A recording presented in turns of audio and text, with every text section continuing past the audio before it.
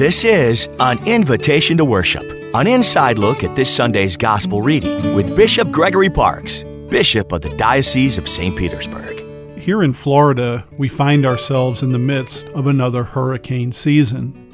And while we hope that a storm won't hit us this year, or hit anyone for that matter, we are always called to prepare just in case. Some of us do, but many of us don't, leaving us to scramble at the last minute, trying to get all the supplies that we need to make it through the storm.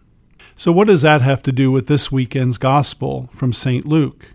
We find Jesus reminding his disciples to be prepared for the Son of Man coming to greet them.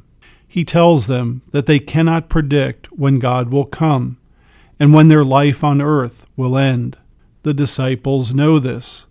They want to go to heaven, and they want to do whatever it takes to get there. Jesus is reminding them, and us, that it could happen at any time, so we need to have our house in order. That is, to get our spiritual lives in order.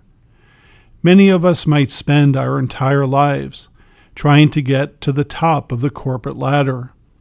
Society pushes us to be the best, the richest, the most famous. Others just want to be comfortable and have some of the nicer things in life. Social status is most important for some, power for others. But at the end of our lives, Jesus tells us that God will not care about any of this.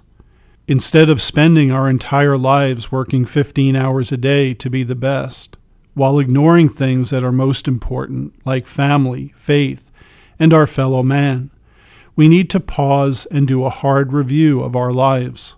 Before we know it, our time is up. What will we have to show for it? Will God care that we had the biggest house or were most popular in our community? No. Will he care if you spent your life in prayer and service to your fellow man? Perhaps. Today, Jesus is telling us to be prepared. Are you? Should he come to you today? You can make a change in your life beginning this weekend by coming to church. I'm Bishop Gregory Parks, inviting you to worship with us this weekend.